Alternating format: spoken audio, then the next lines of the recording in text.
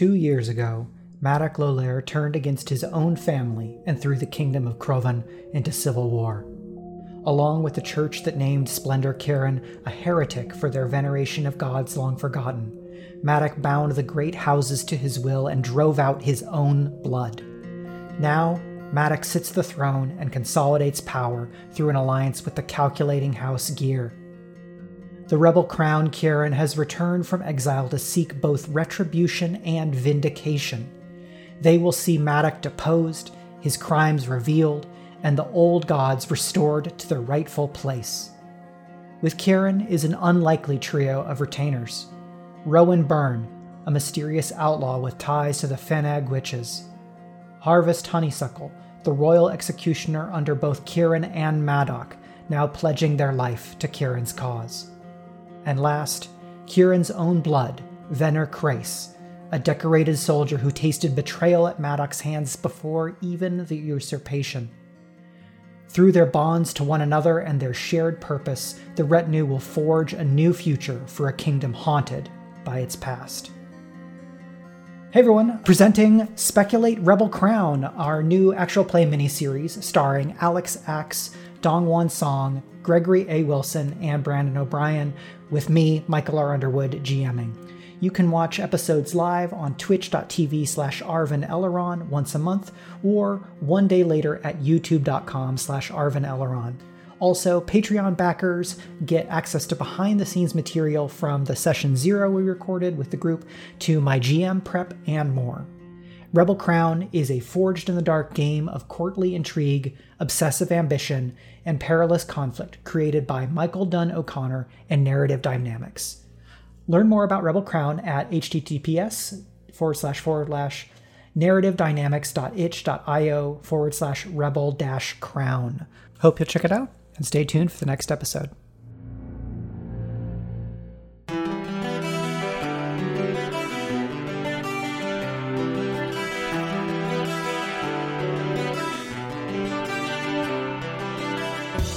Does any of these roles jump out to anybody?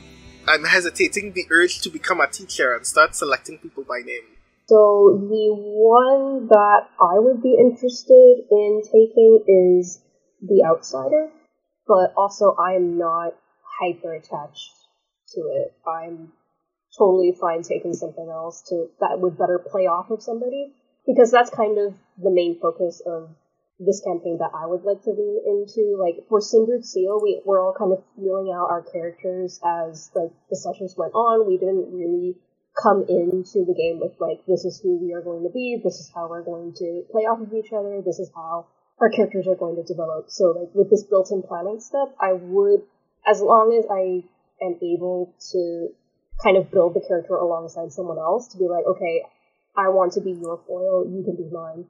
As long as there's that element for me, I'm okay with any other playbook. It's just that for the Outsider, it just seems to be like the most obvious, because you literally have to pick a rival, and like that's the easiest way to be a foil to somebody else.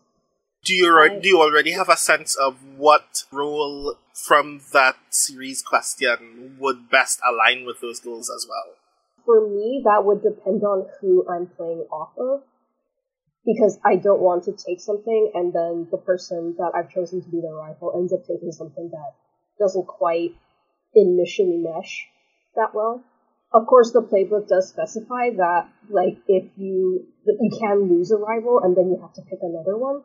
So that's not to say that everybody would have to pick roles that mesh well with mine. It's just that for at least that first rival, I would like it to be like an ideal kind of foil situation. Okay. Again, if I end up taking Outsider. If it ends up not meshing well with the kind of crew that we want to make, I'm totally fine taking something else. I'd be really interested in playing the Time Traveler. I feel like when we did Case of the Cindered Seal, I fell into the trap of being more reactive than active, and Time Traveler is a role that requires taking more initiative. In which case, I think the clearest link to a role would probably be Oracle of the Dream. So, do you want to be from the past or the future, and or some other axis? Ooh. Because if we're delving into history, then... I mean, if we're delving into history, we can still go both ways. Because you can either be from a potential, you can either be from the past that the history is already informed by, or a past that the history has totally blown past and never experienced, or a future where the consequences of this going poorly have already been wrought. Like, all of those things are possible. Or, again, drawing from the folkloric idea, you were briefly out of time, you came back and way more time elapsed than you expected. Or you were briefly out of time, you had an entire life that passed by. That was not what it should have been, quote unquote. And now you've, like, returned to it right where you left, and you're like, wait a minute.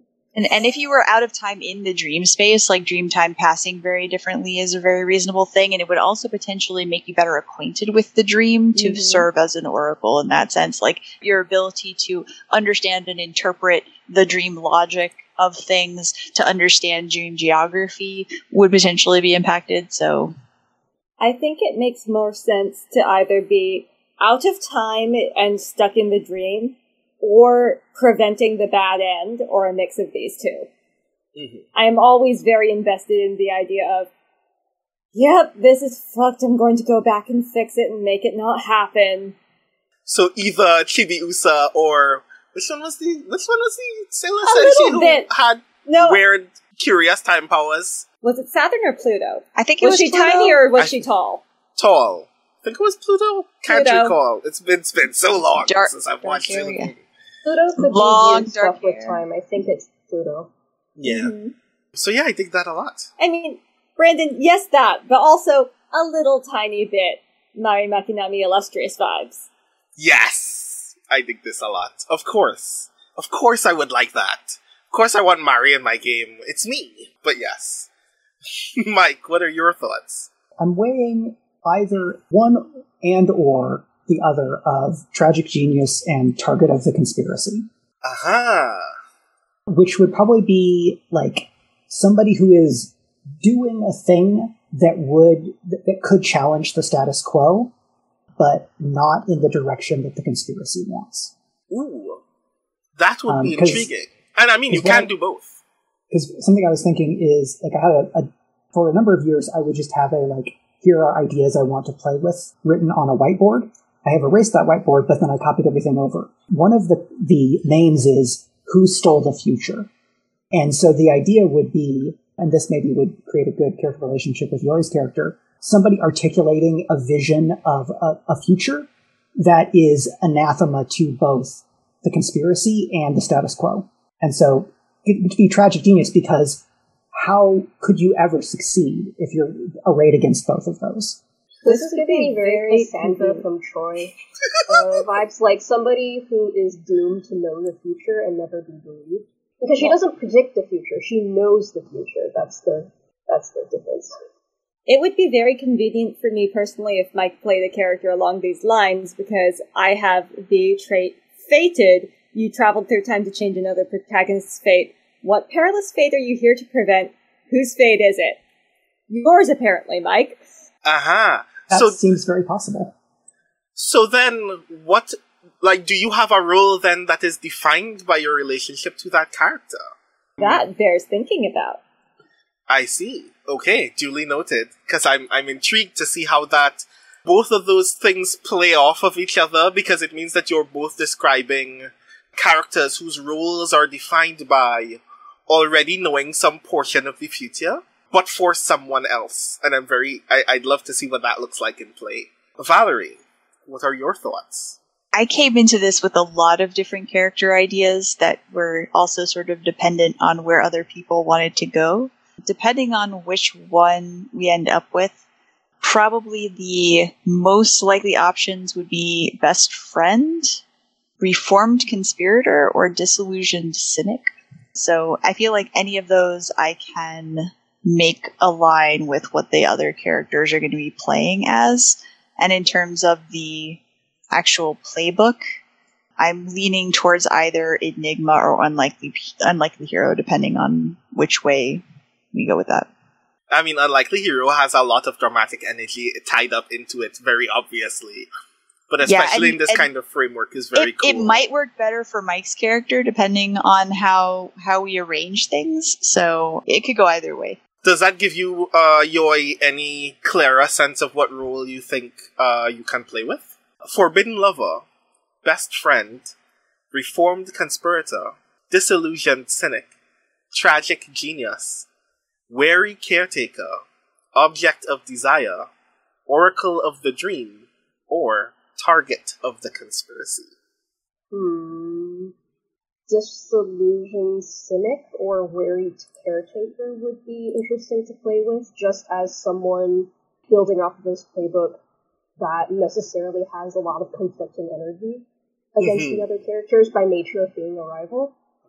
So, like, taking that concept and melding it with someone who is disillusioned and, like, just mentally exhausted / wary, and or somebody who is self-appointed or appointed by others to take care of others, but at the same time is in conflict with them constantly for, like, their own internal reasons. I think either of those would be really interesting to use with the Outsider playbook. That would be very intriguing, I think. Especially from the lens of wary caretaker attached to the rival, there is this sense of, I don't like this, but if anyone's gonna do it, it's still gonna be me. Which is... the idea of, like, antagonism made beneficial is kind of where I was going with it, where nobody gets to fight with these people except me. So by nature of that, everything else has to be kept away from, like, this group that this character considers their own. So, just to be sure then, as a repetition of, if this has already given everybody a playbook that they'd like to play with. Iori, did you pick a playbook? Time Traveler. Mike, did you pick a playbook? I haven't. I am... The playbook's name, just to interject, is The Outsider. The rival is... right. Outsider. Right. Mm-hmm. Uh-huh. The rival is what you call the person that you're picking as a rival on your sheet. I'm leaning Enigma or possibly Guardian. Valerie, what are you thinking? Yeah, I'm, again, either Enigma or Unlikely Hero, I think. And so if you want to do Enigma, I'll do Unlikely Hero. And if you want to do Guardian, then I still don't know what I'm doing. Enigma does, like, mechanically have some crossover with Ring from Cindered Seal, so if you wanted to branch out a little, maybe not Enigma for you, Mike? Yeah, I think the upside of Enigma would be, like, character coming to understand that they are persona non grata, and therefore being able to do magic sleight of hand might give them more survivability. But, like, Guardian would be for the, like, paladin version of this character. So I take it then that you're settling on Enigma? I'm still torn. I'm going to look at the special abilities again real quick. Yeah, I'll be the tank. I'll go Guardian. A tank ring! And Valerie. Yeah, I could still be either now because, yeah. I feel like either could be good. Does anyone have a compelling argument between Enigma and Unlikely Hero? As in, for example, I could say an Unlikely Hero would benefit from having a Guardian, for example, and then the Unlikely Hero would potentially be the person the Time Traveler was trying to change their fate, because that's the one that usually gets shunted into being the hero character. If you're the Unlikely Hero, were you the Unlikely Hero all through season 1? Or, as we previously discussed, we had talked about, had Brandon. So potentially that would make Enigma a better. We'll let Brandon drop this one, but that might make Enigma a better option because then, yeah.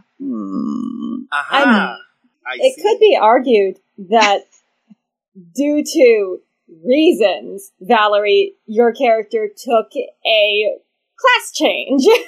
Yes. You had greatness thrust upon you. The interesting thing of the Unlikely Hero is that it does, it has a literal class change built into it, which is really cool. And that is something that, as a lover of Sailor Moon, it's always fun to have that moment of transcendence, as we will talk about the actual transcendence type stuff in a bit. But Enigma is also a deeply fun option. I feel like if we already have a time traveler who potentially is enigmatic, then having two Enigmas maybe is not ideal. So I might. Have we talked me into Unlikely Hero, or were we trying to talk me into being Enigma because of the chat reason? I mean, either one would really work. Either way, narratively. I think both work.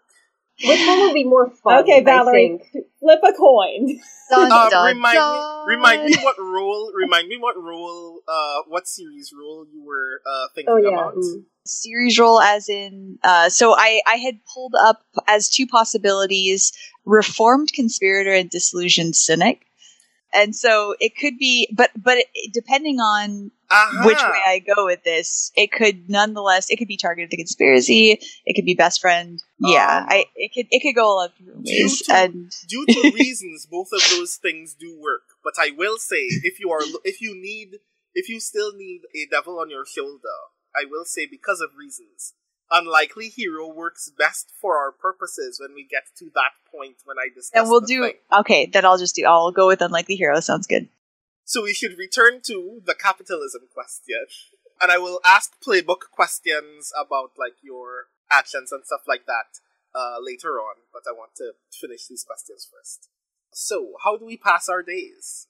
And I guess in particular I will focus that question by saying, what is the part about capitalism that upsets you all the most? Does this answer have to be the same for everybody? Like, are we as a crew united in the same thing that makes us all very deeply happy about mundane existence, or can each character select a different reason? Right, because this frames our obligation, right? Mm-hmm. Right. So this will indeed frame your obligation. I do want to hear what is essentially the version of that thing that bothers you all individually. But this question is also, in terms of the series itself, a sense of what is the worst thing writ large about capitalism in this space. So I do want to hear what is the thing that matters to you personally, as a kind of offshoot to all of these questions.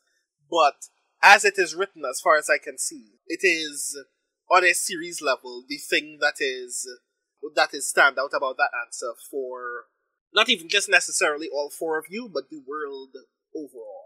Oh, just in earlier discussions, we were talking about wanting everybody to be implicated in kind of the dystopia, which for me would gesture toward morally compromising jobs.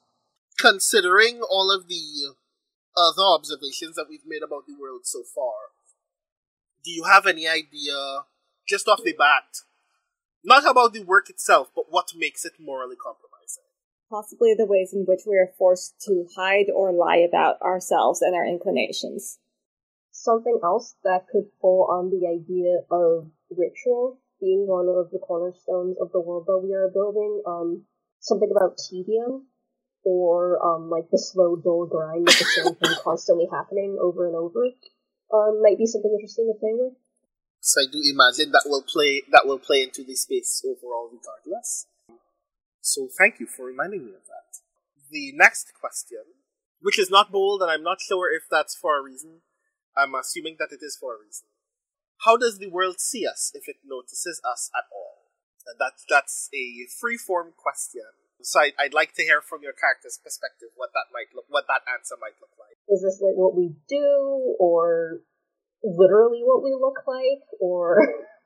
I want to assume that the question is phrased in the way that it is because those things are layered and intersectional. It can be a matter of your physical body and things that are tied to your body, like gender identity and sexuality and race. It can be about work. It can be about the person that people imagine you to be outside of work. It can be an assumption about your values, an assumption about the things that matter to you. It can be, as far as I can imagine for this process, as simple as whether the world at large views you as a trustworthy or untrustworthy person, a good or bad person, a nice or mean person. Because all of those things are very weird and very hostile all of the time.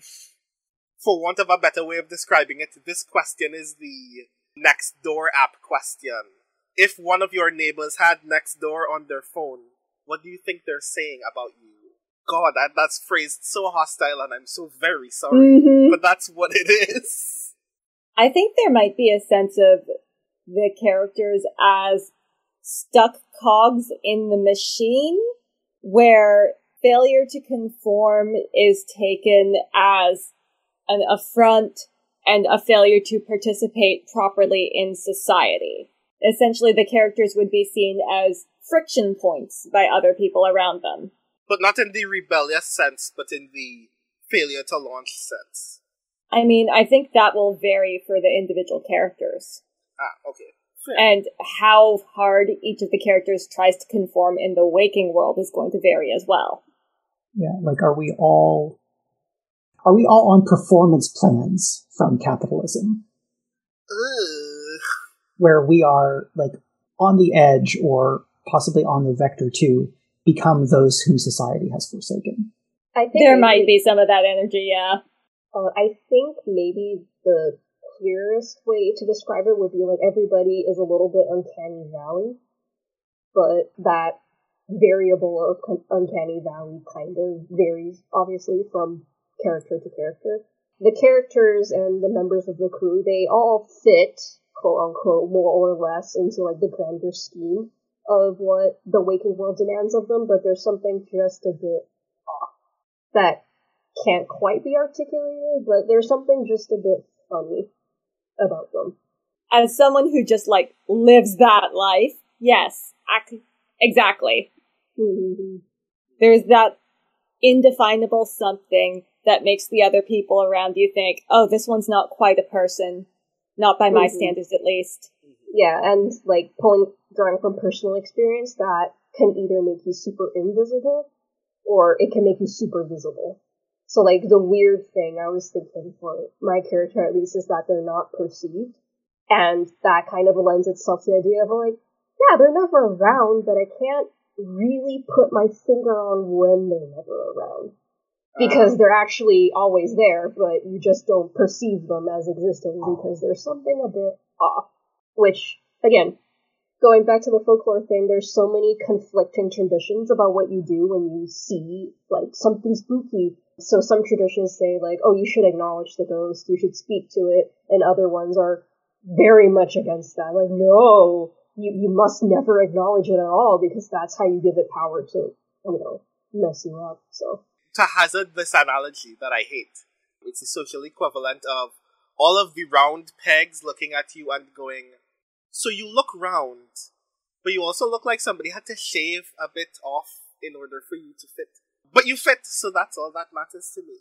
You look round, but really you look round because you're standing just right in this angle of light, and you're just, like, constantly turning a little bit, so you always look round. Next.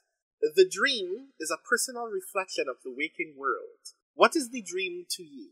So to clarify, we're going with the dream as a quasi-sentient, if not sentient, being that's dreaming of itself, interacting somehow with a conspiracy to do a thing that we don't know of.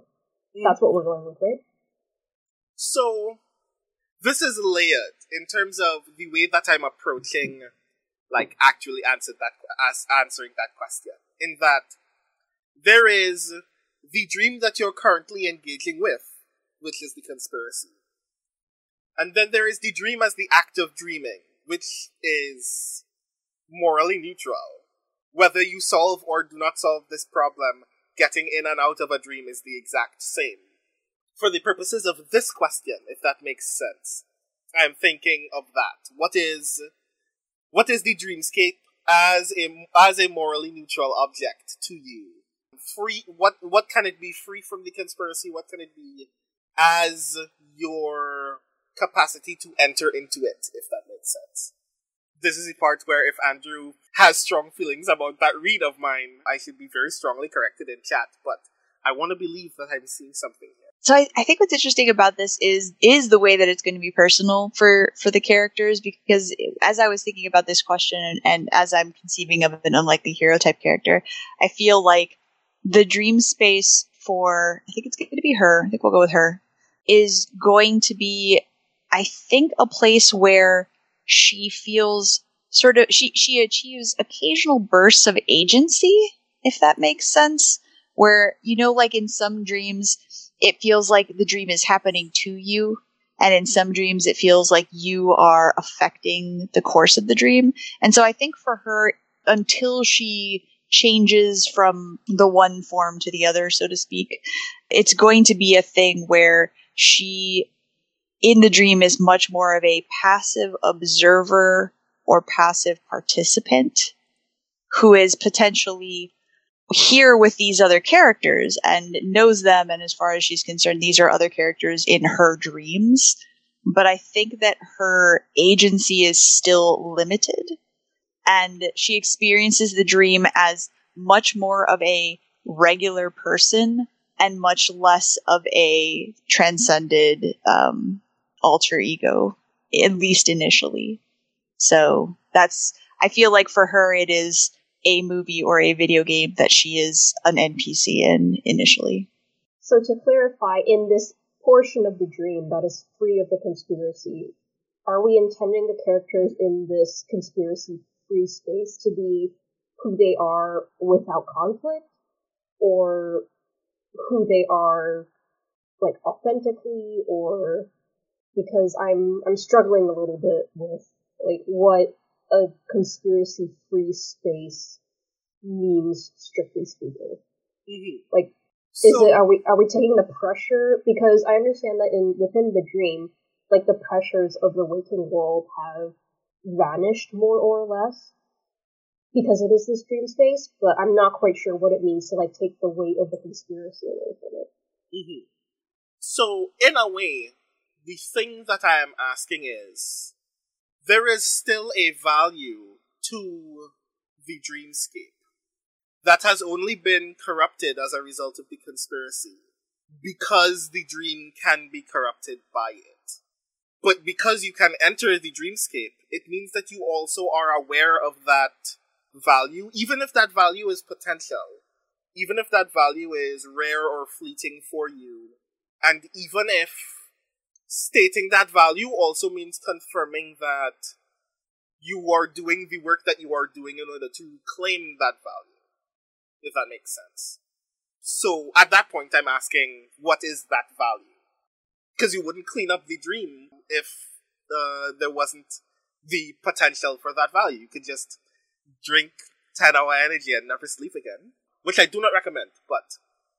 I think for my character, dreaming is how they achieve, like, some measure of internal peace. Like, they swing very hard between entering the space and suddenly feeling like the weight of their own internal conflict and agitation kind of lifted from them. Or they go there and, you know, like when you're dreaming and you're looking for something, you're not sure what it is, but you know it's not here, so you keep looking and you keep looking and you keep looking and you keep looking, and then there's something in your way and you have to get rid of it. I kind of see, like, the character as it's taking shape as like someone who's very agitated, and uncorrupted dream space is where, like, the constant engine of their brain can kind of go for once. Like, they can just kind of stop for a bit, and it's all fine. It's all cool. They can just be for a moment. But, like, it's very fleeting for them, that piece. Mm-hmm. Iori, what stands out to you? I'm sort of thinking of the conspiracy as a spreading corruption within the dream, so that there may still be some oases of, like, uncorrupted space or uninfected space that are becoming fewer and farther between as we go on. So there might still be essentially, like, pockets of a surviving history that have not been entirely squashed or erased by the dominant narrative. So does that mean then that in those spaces there is a sense of witnessing the past purely that you are engaging with primarily because it is more true or more honest than whatever you can find outside of that space? I don't think there is a objectively pure or honest past. For my character personally, I think that the value of the dream would be kind of a release valve from pressures in her waking world. Being able to wear a more honest face and so forth. And looking back to perhaps there was a time when it would have been possible to be this person in the waking world. And maybe there is a future where that is going to be possible. I think the dream for me is potential. It is a half sidestep within which people can imagine possibility outside of the always already overwhelming stimuli that create constraints and conformity. So, like, the dream is like a revolutionary heterotopia, because I might as well be all the way on my bullshit. Of course. We're writers. That's what we're here for. Next. And this will be very unique. These are the questions that I'm very fascinated for the answers for, in terms of describing how you travel through space, which is, how do we know when we are in the dream? No Inception stuff, though. No Inception stuff. I'm going to jump in, and I'm going to say, for my character's purposes at the beginning of the game, at least, I think that she knows she's in the dream because she sees one of the other people one of our PCs. Like, that will be her clear signpost, or one of the symbolic representations that she has come to associate with them. And so, for her, being still in a more, like, passive agency-less type state, despite the second season nature of this, I think that for her is the signpost, is, oh, I see one of my friends and they only show up when I'm dreaming, or, oh, I see one of the symbols of my friends, ergo I must be in the dream. So that, okay. I'm curious about that in particular. I guess I'm also curious whether there is a other human being resource for that discovery. In part because it would be a hell of a lot if you became trapped with the assumption that maybe this person is in fact my friend. Nope. They're part of this dream as well. It can be an NPC who is hostile or helpful. I can absolutely accept that. So speaking of Paprika, it would be like, oh, she sees a blue butterfly and she's like, aha, I am no longer awake because that is not a thing that exists in my day-to-day real world. What if there's silence or lack along one of the sensory axes in a way that there is not in the waking world because of media saturation? Like, is that an angle to go on? Like, you know how neon makes a sound? I love this idea. But you can't hear it in the dream. Uh-huh. I love this a lot. In the waking world, there's a pressure, whether it is physical pressure or it is a psychic pressure of, like, the mortifying reality of being known. And so in the dream, like, your ears pop, but, like, spiritually. Yeah, I like that as well. And I mean, I also like the idea of, like, in this kind of strange kind of meta sense, because you are no longer, quote-unquote, in your body. Your relationship to your senses are warped in a way that you immediately discover because you are trying to interact with a body that is not made of meat. It appeared. Meat. It's finally made its appearance, Yoi. I was actually about to say that the way I would be really interested in playing with is, for my character at least, like, there is that physical sensation of a vanished pressure, but in the dream, they no longer feel physical pain. I like the idea of, like, as their mundane self, they are somebody who has some kind of chronic condition, so where they're always in a kind of low-grade, constant pain that occasionally spikes, but once they fall into the dream world, that pain ceases. And that's how they always know, oh, I'm dreaming now, because I'm no longer in my physical body, which is constantly trying to kill me. So there's a way that I want to play with that, and I want to obviously open by asking you all to qualify whether that makes sense or not, or whether you are comfortable with it or not.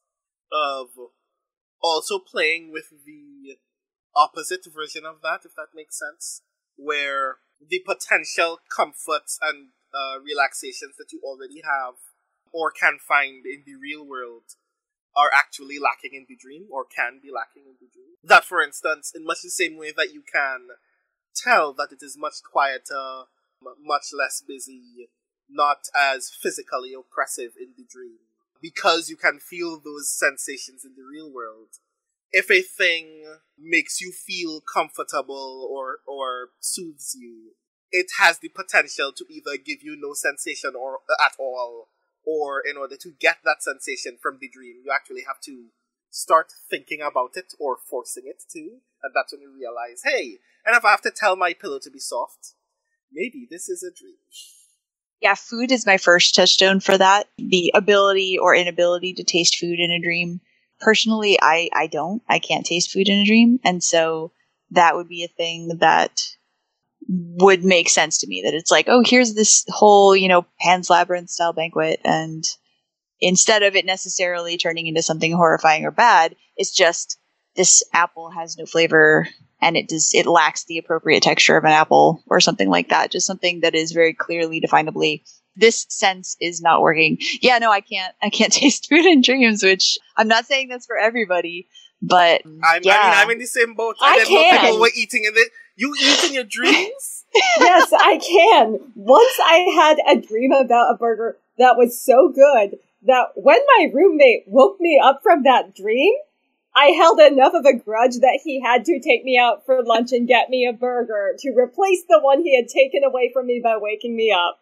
But then what's also interesting is that if we start from a place where, for example, you can't taste the food in the dreams, if you get to a point where you do have a really amazing burger and you're like, wait a minute, this is definitely a dream. How is it possible that I can taste this? Then that's a really cool sort of contamination / infection moment that can occur along the line. So having that sort of thing shift as we go is really interesting. Yeah, like I like the idea of playing on the continuum of that, because it means not only that you cannot rely on someone else's information to assure you where you are, but you can be in a position where you have to be deliberate about the information that you want to get from the world in order to be sure.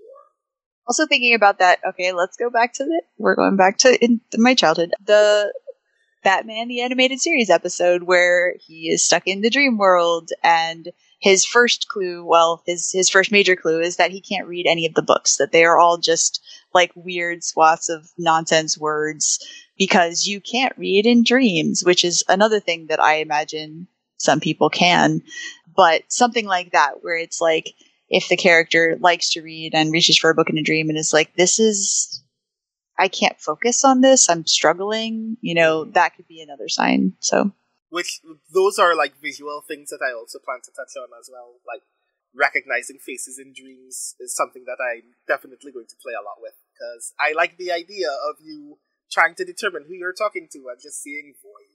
But we'll get to that point when we play, of course. There's also something to be said for if the real world, quote-unquote, is so overwhelming in terms of sensory input that maybe the dream world is in itself not actually devoid of that input, but when you go into the dream space, you're just so bombarded and overloaded that it actually takes a while for feeling to come back. So, or perceptions to come back. So, just because suddenly you're able to taste something or suddenly you're able to hear something doesn't necessarily mean you're out of dream space. It just means you've been separated from the waking world long enough that you can now perceive things going on around you independently. Like night vision, or if you've been in the dark and you go outside into the sunlight. Yeah. So, good. Yeah, for my character, it would be something like, oh, I can feel all these other senses coming back, but the one that doesn't come back for me is bodily pain. I don't ever feel that in a dream. So as long as I don't feel that, I know I'm dreaming. That kind of thing. So, next question. How do we navigate the dream? And for those purposes, I'm also going to include, how do you get from the waking world into the dream? Which I'm pretty sure that's what it means, but I want to make that overt, because that's the thing that matters to me as the stage manager of this game. Yeah, again, I'll go first just because I think for my character, initially at least, it's going to be the mundane form of going to sleep, because I think that, again, like her initial, unlikely hero-ness is going to involve primarily not having the same kinds of access that the other characters are going to have. But I think that as that changes, I know we had previously discussed just notions of like portals, doors, windows, and I'm starting to lean towards this computer doing it through screens. TV screens, computer screens, phone screens. So one thing I'd like to clarify, when we go into dream space, do we physically go into dream space, or is like our body still in waking space, vaguely unconscious or on autopilot, so to speak, while the mind is off gallivanting somewhere? That's a very good question. So the conspiracy seeks to shatter that barrier. If the conspiracy has succeeded, that question will no longer be relevant because the two will be one, which implies that there is a barrier, which implies some kind of crossing. But the question of like astral projection versus crossing over and no longer having physicality is not determined by that, right? It's like there is a kind of poetry to either answer. If you are your dream self in the dreamscape, then it means that your ability to transcend is just this stronger, more concrete version of yourself that you can manifest in dreams lucidly, which is a feat in itself. But if you can bring your whole body with you, then it means that everything that you do in the dream is a feat. So either of those things are good at illustrating exactly how spectacular it is that you have this ability in the first place. Neither of them are superior to each other in that sense.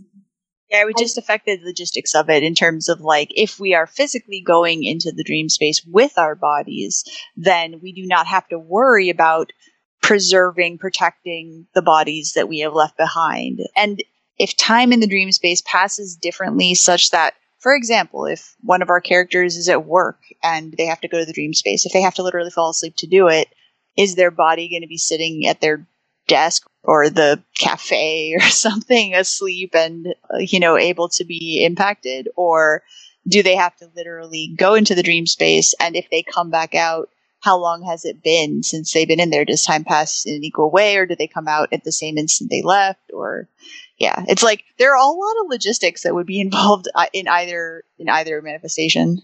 I suggest, because we are starting from season 2, that in season 1 everybody could fall asleep and go into the dream world that way, and then partway through the arc of season 1, we gain the ability to physically go into season 2. That was kind of everybody's leveling up, so that now in season 2 we have both available to us, and we can figure out the logistics on the fly in flashbacks, pretending that we've already figured it out before. What unconscious tell accompanies each of us throughout the dream?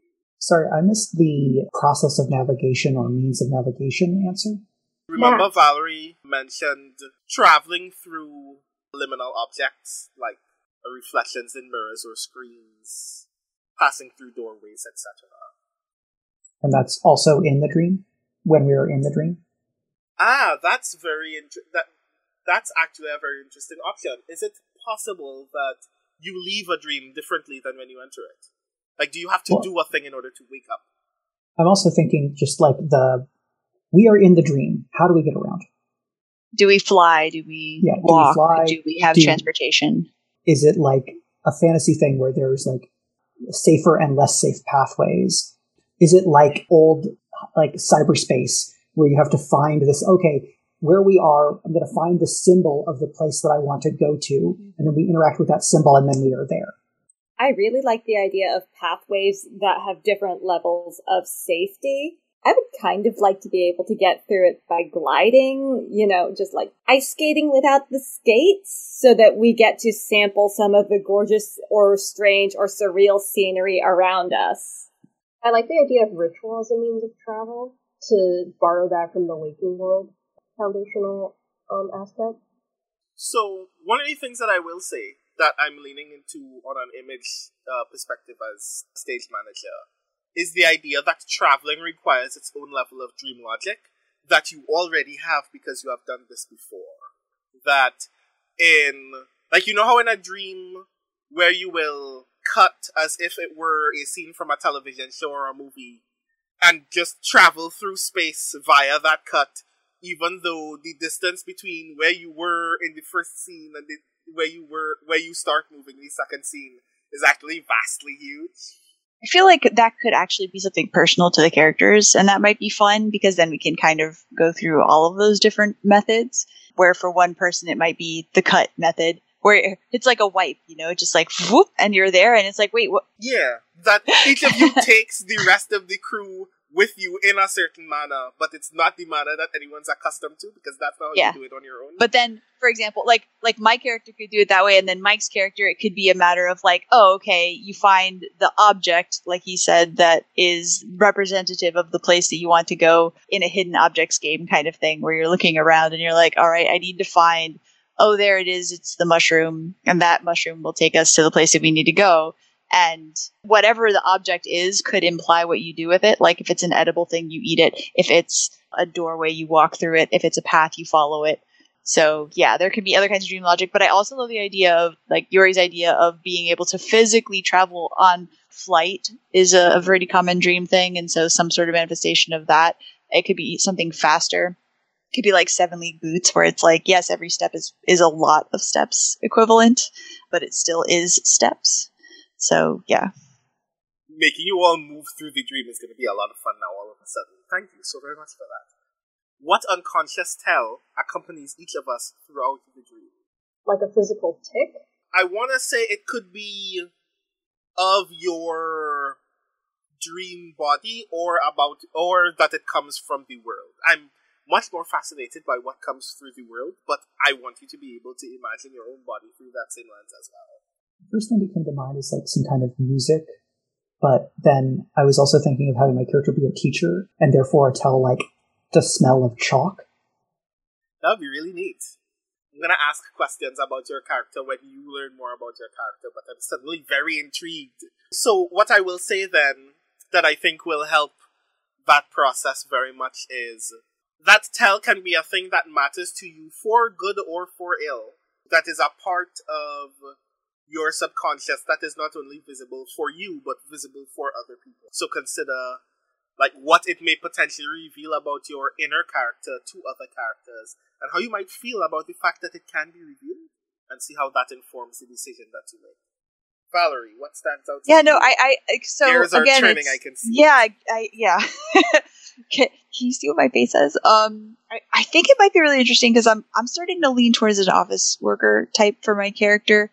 And so I think it would be interesting for her tell to be that her hair is loose and sort of swimming, like she's underwater. Because I feel like in her day-to-day life, she probably keeps it very like prim, pulled back in a bun, professional style.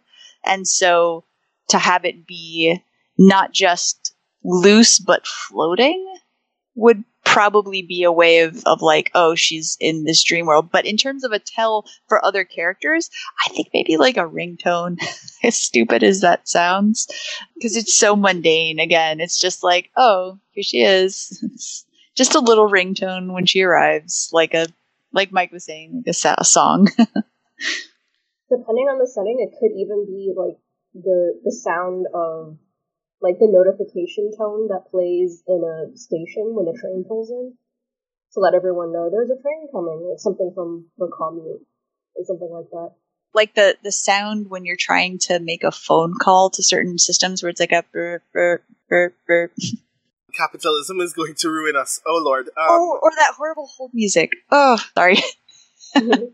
Just play like all the Mass Effect 1 elevator music for your entrances. Yeah, like elevator music, something like that, exactly. So, me being me, am pulling from, like, The Matrix or something, like, just the appearance of an animal, like a rabbit, the white rabbit, it's like the easiest thing to reach for. Or a bird, ha ha ha, look, I did it. Mark it on the bingo cards, folks. Talked about birds, because there are a lot of birds that are heralds of ill omens, or heralds of something coming. So there's a lot to pick from there.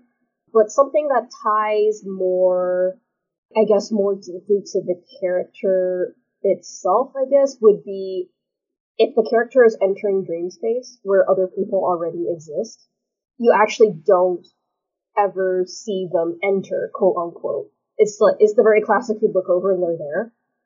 suddenly to kind of pull from the idea of, like, in mundane life, they're just kind of glazed over as just, like, another cog in the machine. They're never actually perceived, more or less. And so that translates into the dream space when they enter. Like, nobody ever actually sees them enter the dream space. It's just, oh, how long have you been there?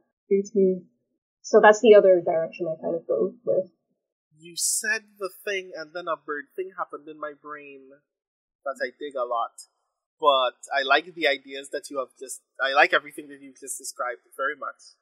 And next, we will get into avatar things, as well as some setting and other character stuff that I had specially prepared for our strange friends this evening. And hopefully I don't want to take too much time, because I know that this is typically kind of later than we usually do. But hopefully we will get everything wrapped up very soon. The theme music for Speculate is Yellow Wood by Greg's band The Road. Find out more at www.thebandtheroad.com.